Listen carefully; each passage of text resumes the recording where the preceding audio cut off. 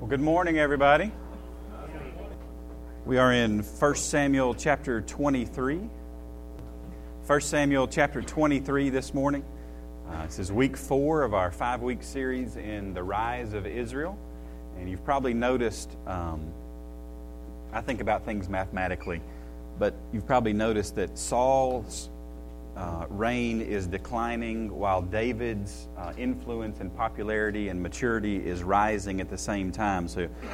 And this is something you'll see a lot in the Scriptures. You'll see this, especially in a given passage. You'll see this decline and a rise going on at the same time. And for me, it's an example of what God is trying to do in building up leaders and replacing leaders at very strategic points of history.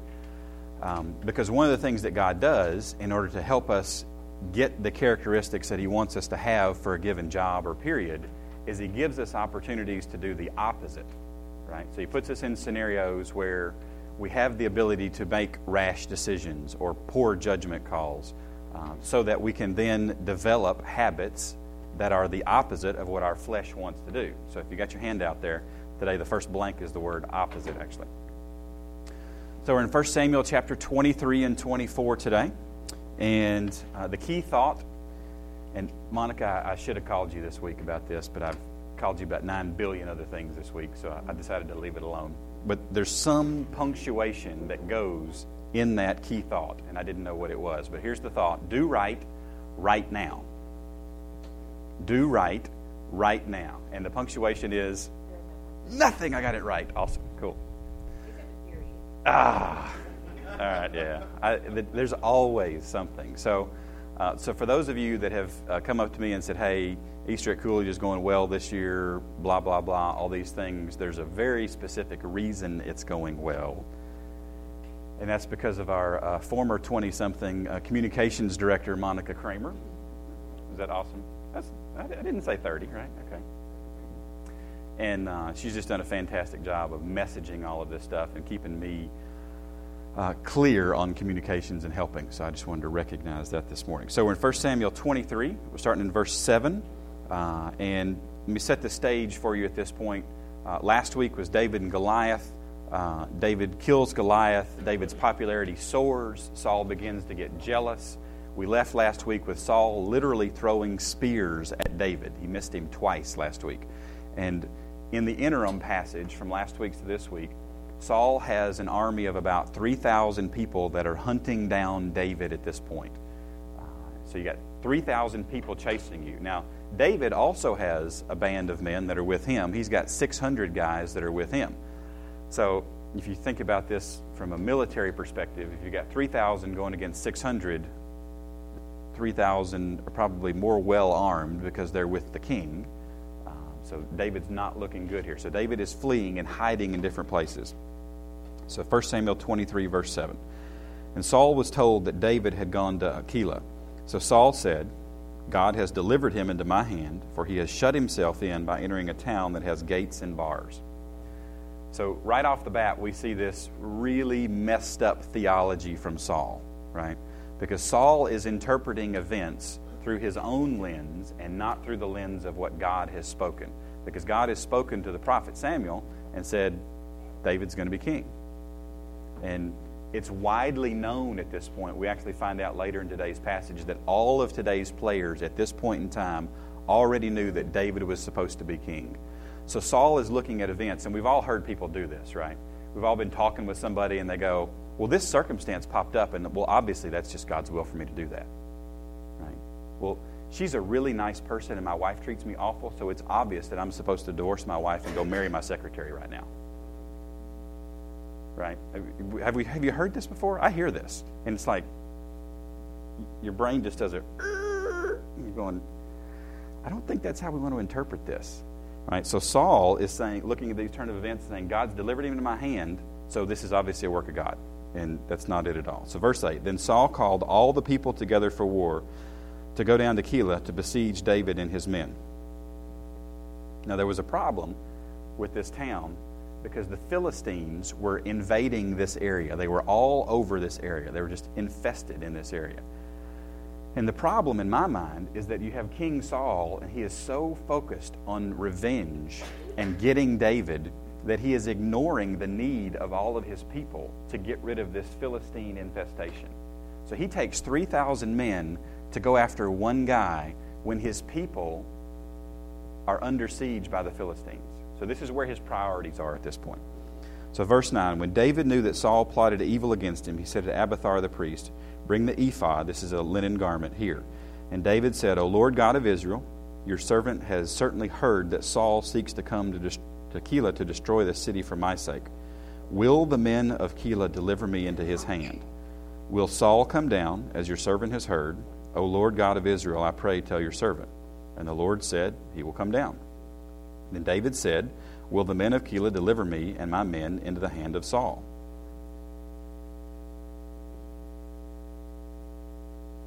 Did your brain hit repeat there for a second? Because David's asking the same question twice. Now, from what you know about God and what you know about communicating with God and people that communicated with God in the Old Testament, how does God typically respond when you ask him the same question twice?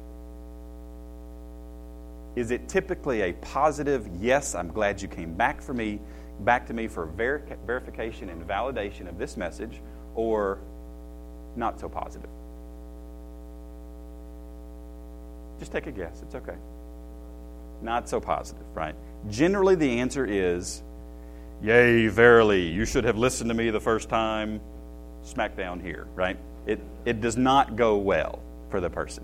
And I'm not really sure if David is doubting or if he's just clarifying. And the reason I'm not going to come down hard on David here is because earlier in this passage, David is actually communicating to God through the Urim and Thummim. How many of you know what those are? Uma Thurman. It's not Uma Thurman, no. She was not there then, right?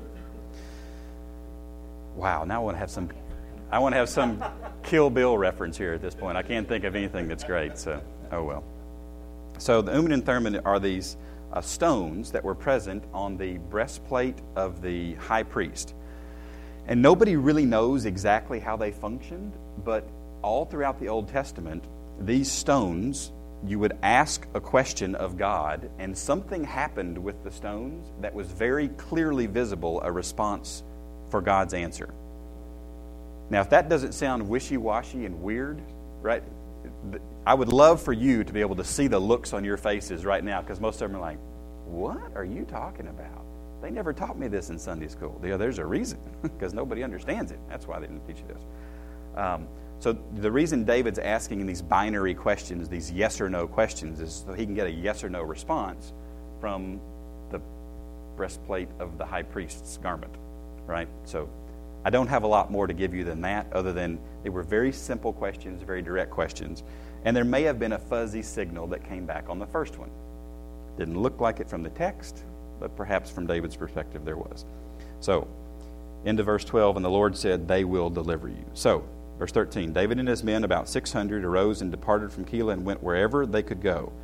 Then it was told Saul that David had escaped from Keilah, so he halted the expedition. Now, what do we know about Keilah so far? It was a what kind of a city? It was a fortified, walled city. They were inside the city. So if me and 600 of my favorite friends go into a walled city, should we be very difficult to find? 601 people. Should we be difficult to find? And the answer is no. And what happened? They got away. So God can keep you safe. God can keep you safe in the city.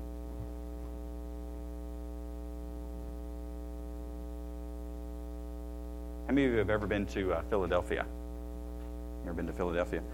My best friend in college was from Philadelphia, and I went and stayed in that area one summer, and he took me to an area of Philadelphia called Kensington.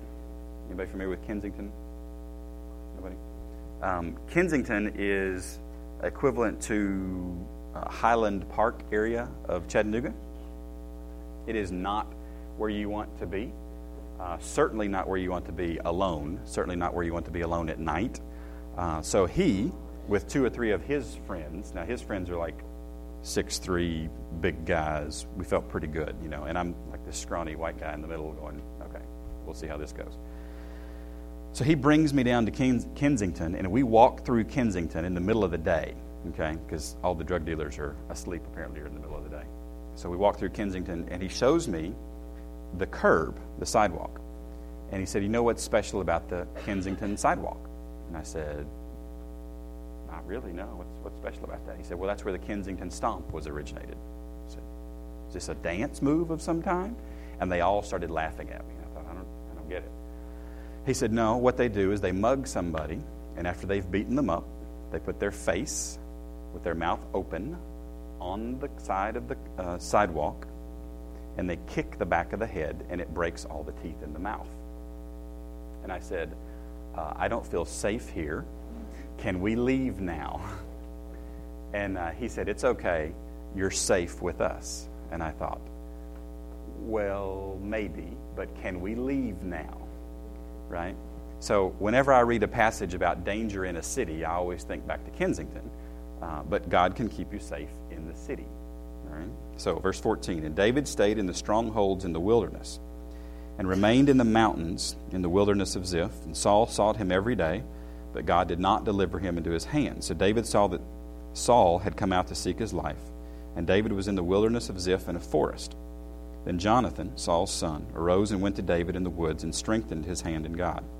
And he said to him, do not fear, this is Jonathan speaking, for the hand of Saul my father shall not find you. You shall be king over Israel. Now everything he said up to that point is correct, right? Saul won't find you, and you will be king. And then Jonathan says something that if you know the whole scripture of the Old Testament is quite sad, and I shall be next to you. And it's kind of sad because that never actually happens, right? Jonathan dies before that can actually happen. He said, even my father Saul knows that. So the two of them made a covenant before the Lord, and David stayed in the woods, and Jonathan went to his own house. And as far as we know, they never saw each other again. And that was it. That was the end of their friendship. And it's one of the most talked about friendships in the entire Old Testament, because there's this covenant that they make that is unbelievably strong. I mean, Jonathan is the prince of Israel. His father is the king. And he goes out and he risks his own life and his own future kingdom one day to affirm and encourage David, who is his father's enemy, who his father thinks is his enemy. So you see this unbelievable friendship, and it ends here, and there's really no, it ends on a positive note. It's just this sad note of he encourages him and he leaves. So verse 19, then the Ziphites come up to Saul at Gibeah, saying, is David not hiding with us in strongholds in the woods, in the hill of Hachilah, which is on the south of Jeshimon? Now therefore, O king, come down according to all the desire of your soul to come down, and our part shall be to deliver him into the king's hand. So switching gears for just a second, how many of you know the Psalms? Many of the Psalms have this little prefatory preface. I don't know how to say the word I was trying to say, so we'll just go a different way grammatically. They have this little preface at the beginning, this introductory comment, and it says, a psalm of David when he was blah, blah, blah, blah, blah, right? And you're kind of going, yeah, well, where was that? Right. Well, this one, your blank here, is Psalm 54. So flip over your Bibles to Psalm 54, and I want to show you what was in David's heart at this moment. Because this to me is amazing. This to me is absolutely incredible. How many of you journal or have a diary or have some regular type of writing that you do? Anybody, darling? Monica? Okay. So we've got a couple that do. And generally what I have found is that I can be very raw, I can be very blunt and honest in what I am writing down. Because that's for me, that's not for anybody else. But this is a song that David wrote. Who's got Psalm 54? Who's got it? Go for it. Save me, O God, by your name. Vindicate me by your might. Hear my prayer, O God. Listen to the words of my mouth. Strangers are attacking me. Ruthless men seek my life. Men without regard for God. Surely God is my help. The Lord is the one who sustains me. Let evil recoil on those who slander me. In your faithfulness destroy them. I will sacrifice a free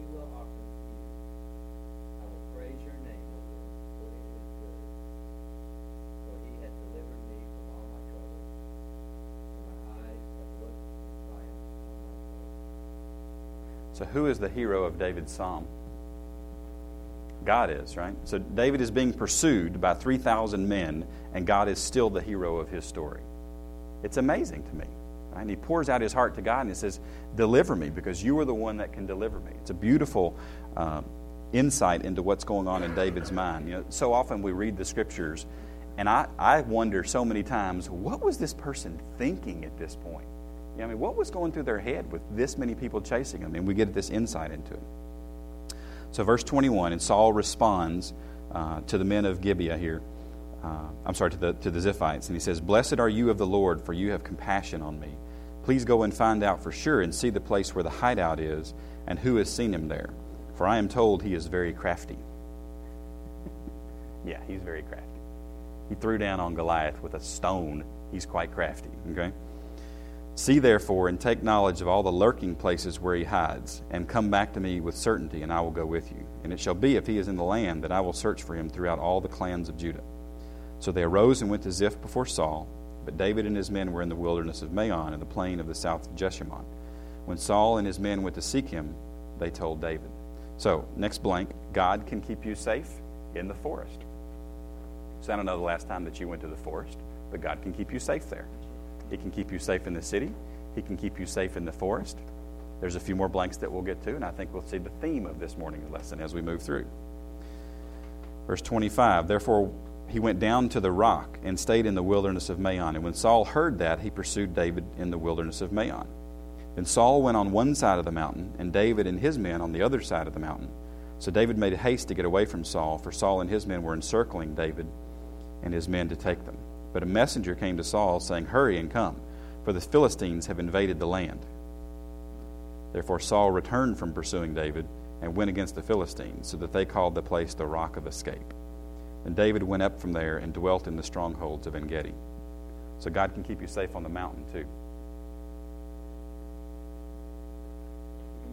And you might be thinking, Jim, this sounds like a second grade Sunday school class today. Sometimes the truths are pretty simple, right? God can keep us safe wherever He is. Now, who do you think might have potentially stirred up the Philistines to strike at that particular strategic moment in the war against the Philistines?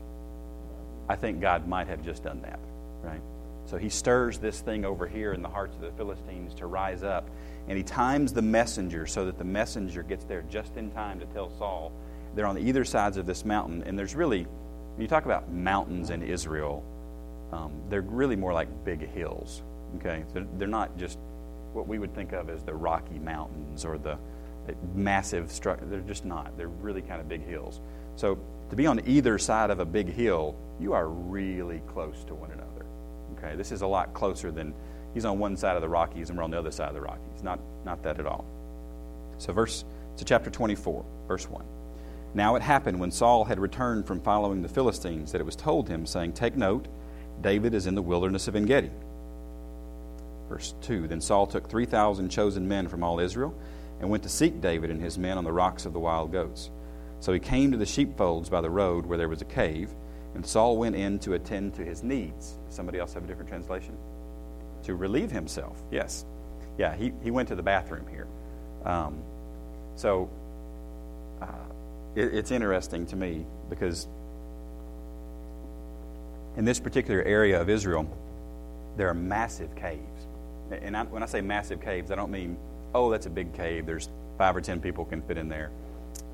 There's many historical accounts of thousands of people being able to stay in these caves. One of the accounts that Josephus tells, he's an early historian, is that there were 30,000 people from one city that hid in one of these caves when this storm came through. So they were safe inside this cave. So when I say large caves, I mean 30,000 people can comfortably fit. That's a big cave. All right. So don't think like this room is the size of the cave and everybody's squinched up inside and that's where we're at. It's a whole different setting there. So Saul went in to use the restroom, and David and his men were staying in the recesses of the cave. Verse 4, then the men of David said to him, this is the day which the Lord has said to you, behold, I will deliver your enemy into your hand, that you may do to him as it seems good to you. So you kind of see David's men taking that same philosophy and view of life that Saul took earlier of this circumstance rose up. You're supposed to be king. You can go help God and be king now. And the reality is that God's plan doesn't need any help. God's prophecy doesn't need any help to come to fulfillment because it's going to happen. And I think David shows a tremendous amount of wisdom here. So David arose, into verse 4, and secretly cut off a corner of Saul's robe. So that's how close he was. So who's got a dress on? Katie, you got a dress on today. So if I were to, that's totally inappropriate. If your husband were to cut off a piece of your dress, how close would he have to be to cut off a piece of your dress? Pretty darn close, right? Okay. Now, most theologians believe that the robe was not actually on Saul, because what was Saul doing? He's going to the bathrooms, he takes his robe off, he sets it to the side, he goes, he does his business, but he's close enough to be there. Now, a lot of people will say, well, how did Saul not hear David? Well, David grew up tending sheep and fighting lions and tigers and bears, oh my, right? He's a pretty crafty dude. He knows how to be quiet. And also, just outside the mouth of this cave are 3,000 men of Saul. They're probably not all standing perfectly still. There's armor clanking, there's horses moving, there's this, and there's a lot of noise out there. So David this is a great opportunity from a stealth perspective to get really close to Saul. So verse 5. Now it happened afterward that David's heart troubled him because he had cut Saul's robe. And he said to his men, the Lord forbid that I should do this thing to my master. Don't miss that. Because Saul is still king. And oftentimes, we take the approach that just because we don't like the current leadership, that it is okay to disparage the current leadership. And it is not. So I want to be real clear about that. That I should do this thing to my master, the Lord's anointed, to stretch out my hand against him, seeing that he is the anointed of the Lord. Because like it or not, this is Jim's commentary, like it or not, Saul was anointed as well, just like David was anointed. And until God replaces Saul, Saul's the man. Okay? Does this make sense? Does everybody see the real clear application to our society today? All right.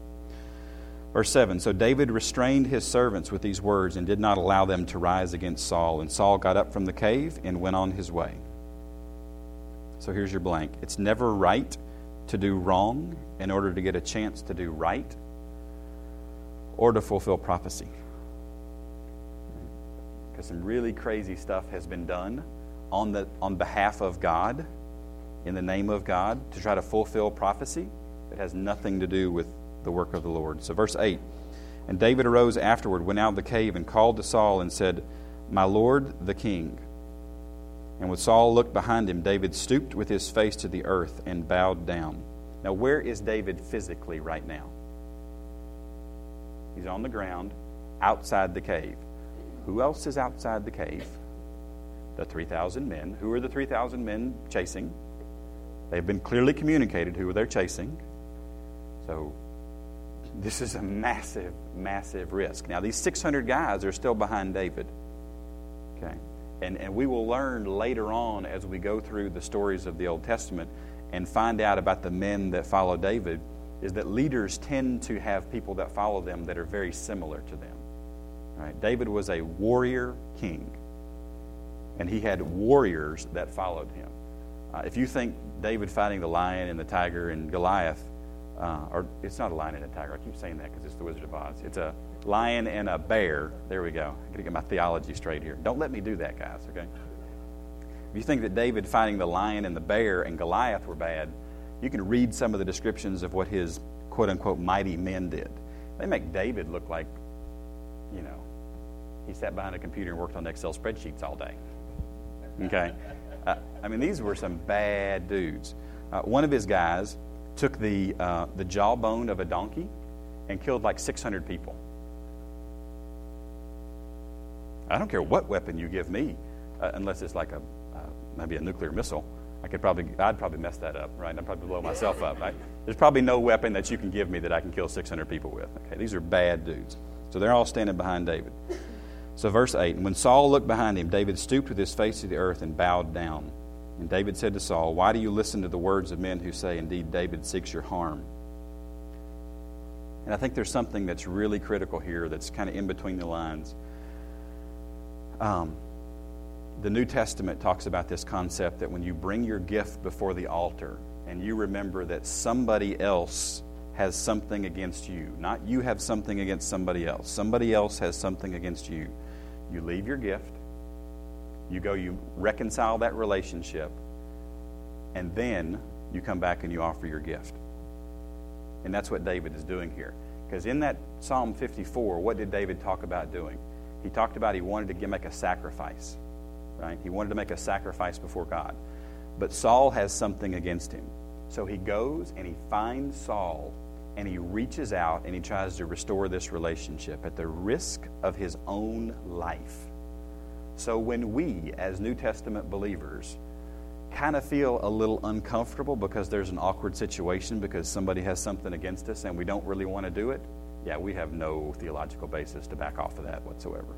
We're supposed to go and have the conversation and reach out and try to restore the relationship. So verse 10, look, this day, this is David still speaking, this day your eyes have seen that the Lord delivered you into my hand in the cave. And someone urged me to kill you, but my eye spared you. And I said, I will not stretch out my hand against my Lord, for he is the Lord's anointed. Moreover, my father, now why would David call him his father here? Do any of you call your father-in-law your father? Call him dad? Anybody? This is you do, Doug? Well, that's because Saul was David's father-in-law.